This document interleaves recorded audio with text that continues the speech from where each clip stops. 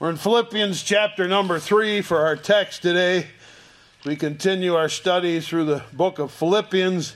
Philippians chapter number 3 for our text today as we consider that next portion of our studies. It was many years ago when Heidi was a little baby and she was cutting teeth. Most of you know what happens when little babies start to get their teeth. Kind of hurts and they get pretty miserable and they get pretty cranky and they cry a lot, don't they? There's a product called Orajel that helps baby not to cry so much. But sometimes 2 or 3 teeth come in at once, nothing seems to help when that happens. Well, Cheryl's mom and dad said to us, there's an old remedy, that works. And we said, we'd try anything, whatever you got.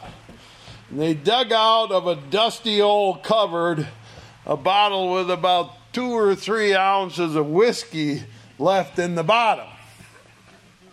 They said, rub a little of that on her gums, and that will help. It's one of those old remedies. Well, we were quite willing to give it a try by that time.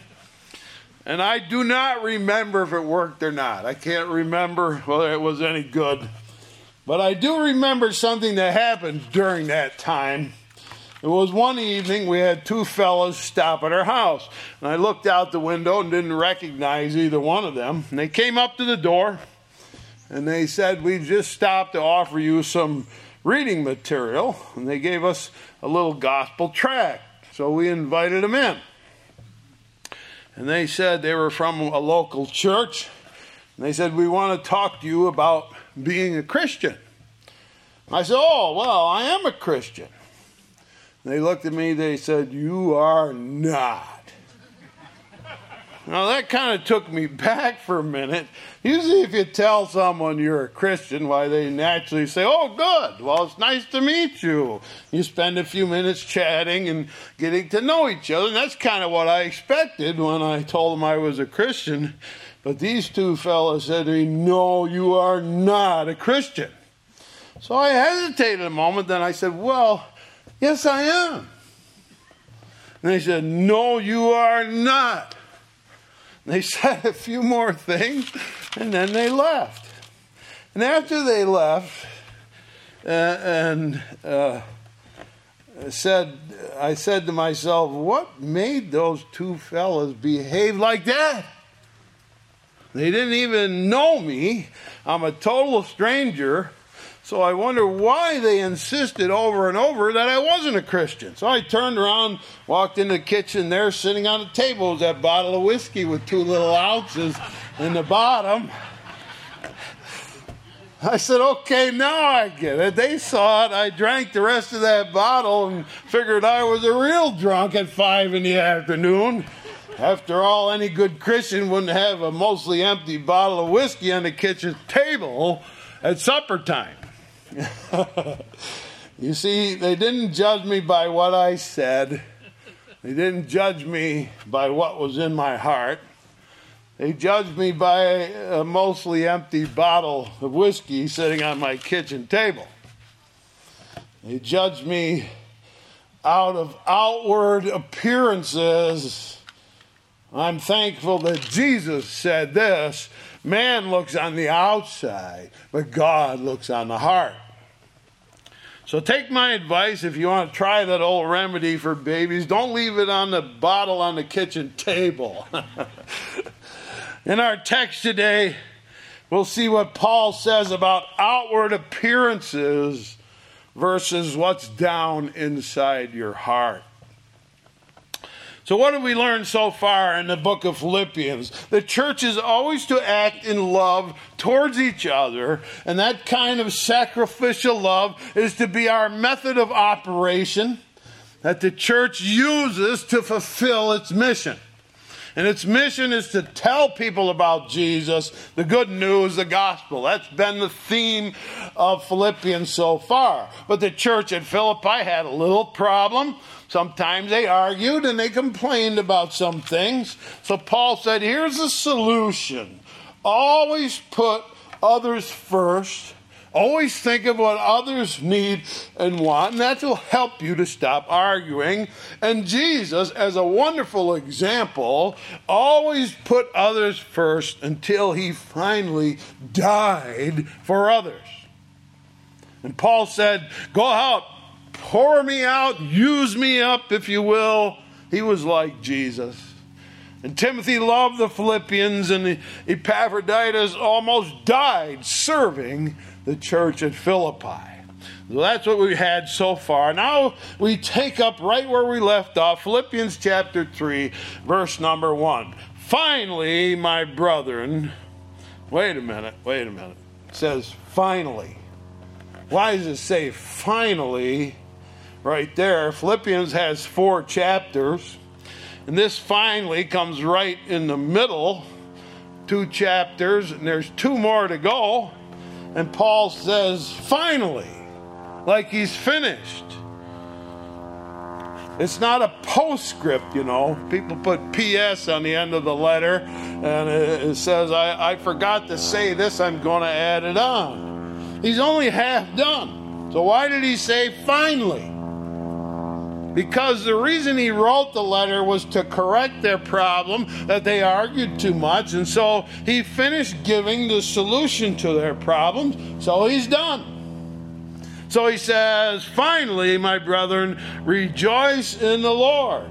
So be happy. He said, I want you to be happy in God.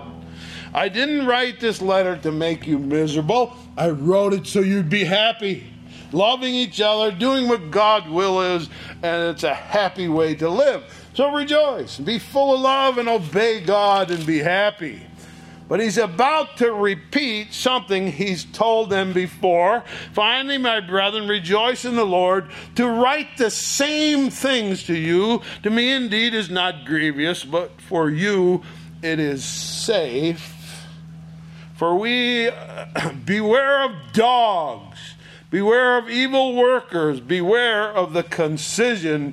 For we are the circumcision which worship God in the Spirit, rejoice in Christ Jesus, have no confidence in the flesh. He says, I don't mind repeating. I've said this to you before, and I don't mind repeating it. I'm going to say it to you again. After all, I don't mind it, and it will keep you safe. I want to keep you safe. So I repeat the following good advice for you to follow. There were people who were going to come around and knock at their doors. Religious people. First, Paul calls them dogs, and then he calls them evil. Now, you know that when you're around a strange dog, you move carefully, don't you? You don't just run up to it, because dogs bite. And these people who knock at your door, he said, might very well bite you like a dog. After all, they operate on evil motives. He says they don't have your best in mind. They want to gain you as one of their converts. He's warning them about people that are going to come around and want to talk to them. Jesus, when he was on earth, talked about this same group of people. And he said of them, they will cross land and sea, cover the world just to make one disciple. And when they make that one disciple, they'll make him twice as bad as they are. Their nature is to get you to do what they want so they can say, I got one more notch in my belt. Who are they? Who are these people that he's warning them about? They were Jews, and they went from church to church telling people that they couldn't claim to be real Christians unless they were circumcised in the old Jewish tradition. And they would visit a church, and the church people say, hey, we're Christians. And the Jews would say, no, you're not. So why did Paul say these were evil dogs? Because true religion is always what's on the inside. It's what's in your heart. It's your relationship with God. Do you know God? Do you talk with him? Have you asked him to forgive you? And there is nothing on the outside of us that matters. Not being circumcised doesn't matter. Not a whiskey bottle on the table doesn't matter. No, not even attending a church service can make you a Christian. You got to do business with God down deep in your heart. And Paul says, rejoice in the Lord, or that is, enjoy your relationship with God. These people are going to give you lots of rules and regulations to follow and make you miserable. And Paul says, you people at Philippi, you and I are God's chosen people. You and I are God's circumcised down in your heart and cut off from the rest of the world. Paul says, now listen to me. I know what I'm talking about. I used to be one of those people who followed all the Jewish rules. And I'll tell you my history. Here he goes in verse number 4. Though I might also have confidence in the flesh, if any other man thinketh he hath whereof he might trust in the flesh, I more. Circumcised the 8th day, of the stock of Israel, the tribe of Benjamin, a Hebrew of the Hebrews, as touching the law, a Pharisee, concerning zeal, persecuting the church, touching the righteousness that is in the law, blameless. But what things were gained to me, those I counted loss for Christ. Yea, doubtless I count all things but loss for the excellency of the knowledge of Christ Jesus my Lord, for whom I have suffered the loss of all things, and do count them but dung, that I might win Christ, and be found in him, not having my own righteousness, which is of the law, but that which is through faith of Christ, the righteousness which is of God by faith. Paul says, I was born a Jew into the tribe of Benjamin. I followed all the rules that there were beginning when I was 8 days old. I became highly educated, a leader of the Pharisees, and that group that follows all the rules. I was a leader. And to prove I was better than all the Pharisees, I led the battle against this new thing that Jesus established called the church.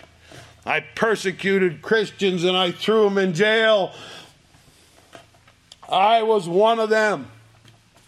And all my advantages, my birth, my education, my leadership position, and my perfect following of all the rules, it all meant nothing now except for a pile of cow manure. That's what he said. It's useless to me. Because one day, he said, I was riding down the road to Damascus, and I came face to face with somebody who knocked me off my horse and turned me immediately into a blind man crawling around in the dust. And as I was crawling around there blind, I cried out, who are you? And he answered me in those chilling words, I'm Jesus, who you are persecuting. Paul said Jesus stopped me dead in my tracks. He uses the word apprehended. He apprehended me, or that is, he arrested me, and he took me into custody. And he says it was the best thing that ever happened to me. So I abandoned my old life right that very minute in the dust on the road of Damascus. I abandoned my life and I discovered the best things I'd ever known, and I learned the most excellent things I could ever have learned. I became a follower of Jesus way down deep in my heart. And now I'm filled with the desire to know Jesus more deeply. I want you to hear now my heart's cry. Here's the most famous verses in verse 10. That I might know him, the power of his resurrection, and the fellowship of his sufferings, being made conformable to his death, if by any means I might attain unto the resurrection of the dead. Not as though I'd already attained, either were already perfect, but I follow after, if that I may apprehend that for which I am also apprehended of Christ Jesus. Brethren, I count not myself to have apprehended, but this one thing I do, forgetting those things which are behind, and reaching forth to those things which are before, I press towards the mark for the prize of the high calling of God in Christ Jesus. My great desire, he said, is to know Jesus better. I want to know, he says, the power of his resurrection. My friends, Paul is right. I wholeheartedly agree. I want the God that I serve to have power, especially resurrection power. The reason I want that so much, because I'm going to die. I'm going to die someday. Death is the most powerful thing I've ever come up against down here on this earth. I can't stop it, and I can't control it. It comes a little closer to me every day. But Jesus can. He can resurrect me after I die and bring me back to life. So I'm not afraid to die. Jesus has the power to give me new life. And someday people are going to take me over the road over here, and they're going to put me down in that graveyard, drop me down in the ground. They're going to say, he's dead. Don't you believe it? I'll be more alive than I ever was before. I want a God with power. That's what Jesus is. Now let's go on. Verse 10. That I may know him and the power of his resurrection and the fellowship of his sufferings, being made conformable. Wait a minute. Wait just a minute. Did Paul just say he wanted the fellowship of Jesus' suffering? Fellowship means to share. Did Paul really want to share in Jesus' suffering? Jesus suffered horribly. He died in agony. That doesn't sound like something I want to share. What made Paul say that? Why did he say that? My friends, let me explain something to you. I spent my life getting to know Jesus better. It fascinates me that Jesus walked on the water. And it thrills me that he raised Jesus or Lazarus from the dead. It captures my imagination that he made blind men to see. I am riveted by the parables he told. I'm spellbound by the Sermon on the Mount. Everything he did filled me with wonder and with awe.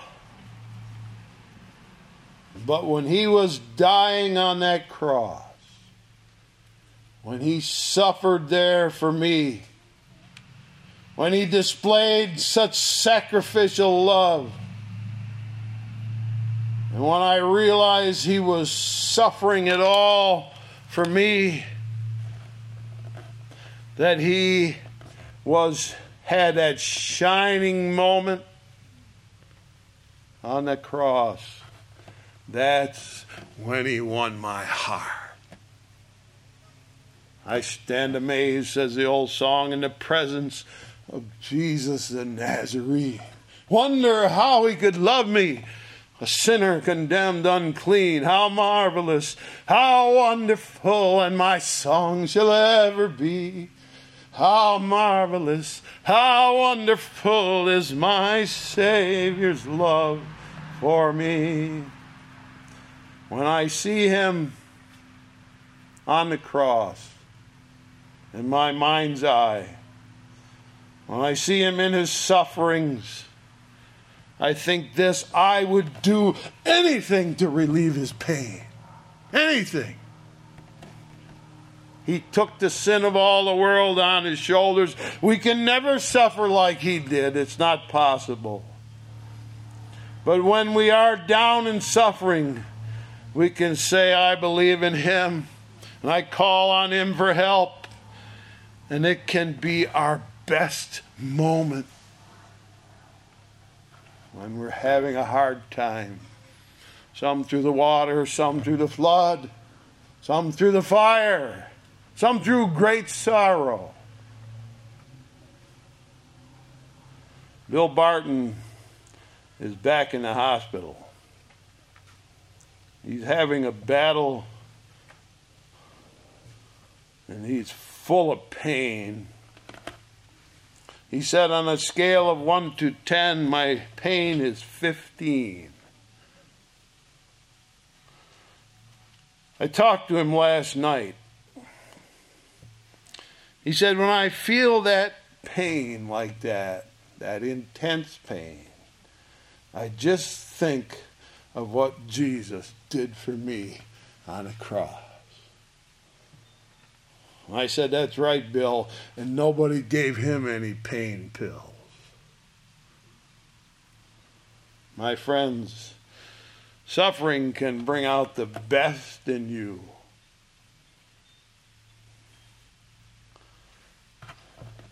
And when you point to Jesus and say, look at Him, look what He did, look how He loved you, that helps to relieve the suffering of Jesus. Every person who rejects Jesus breaks his heart. But when people accept Him and pray to Him and love Him, it takes away his pain. And so we die with Him, says Paul. We die to the world and to its hold on us and to every other thing around us. We don't respond to its call. We're dead to what the world wants. Instead, we follow Jesus. Paul says, I press on. I'm not perfect. I haven't finished yet, but I'll tell you what, I'm never going to quit. I'm going to keep going. Because at the end, you're going to win a prize, he said. It's the high calling of God, and you rise from the dead, and you live eternally under His wings. You go to heaven and to a reward. Paul said it right. I am apprehended. I have been arrested, taken into custody by Jesus. He owns me. And that's my overwhelming message to you, Philippians. Rejoice in the Lord. And so my message to you, East Shelbyans, is to rejoice in the Lord. Get to know God better. And if anytime somebody says, you're not a Christian, just say, I know down deep in my heart, that's enough for me. It's real down inside of me.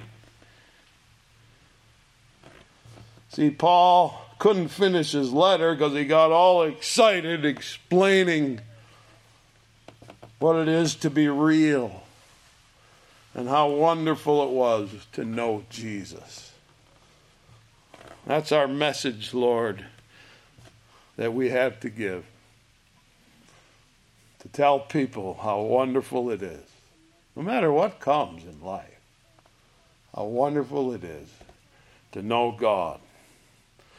And we may go through the water, and we may go through the flood. We may go through a fire. But God said He'll come, and He'll lift us up and give us a song, even in a dark night. So we trust in Him with all our hearts.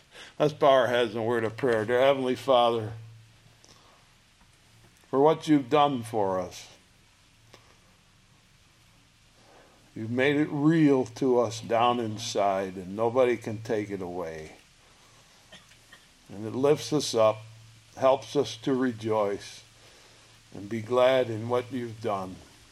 We look at You on that cross and Your suffering for us. And we say we owe our allegiance to You. We owe everything we have to You. And we will give You all of our heart. And we will never quit until we're finished with this race. Help us, Lord, we pray. Now honor You with our lives and do our best to serve You. Make us this kind of people here in East Shelby, determined to follow God right till the end. Bless us, we ask, in Jesus' name. Amen. In closing, I'd like to sing a song with you. Jesus, keep me near the cross.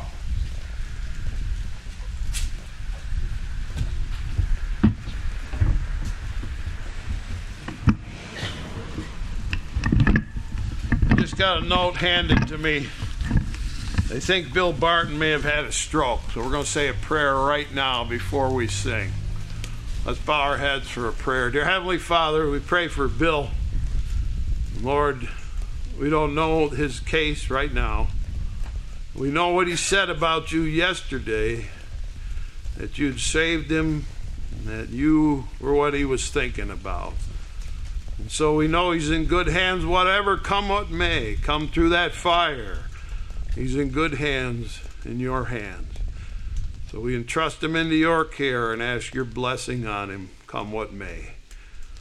Help him, Lord, we ask. In Jesus' name, amen. Stand together as we sing, Jesus, Keep Me Near the Cross, on the front of your bulletin.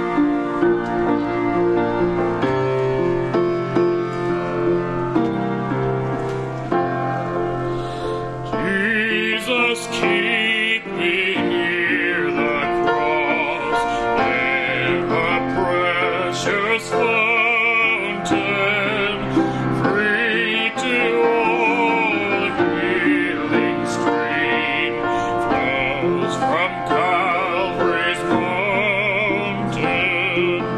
In the cross, be my glory. Till my raptured soul shall find rest beyond the river.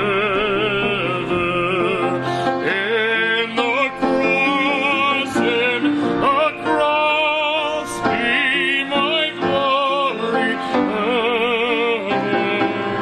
Till my raptured soul shall find rest beyond the river.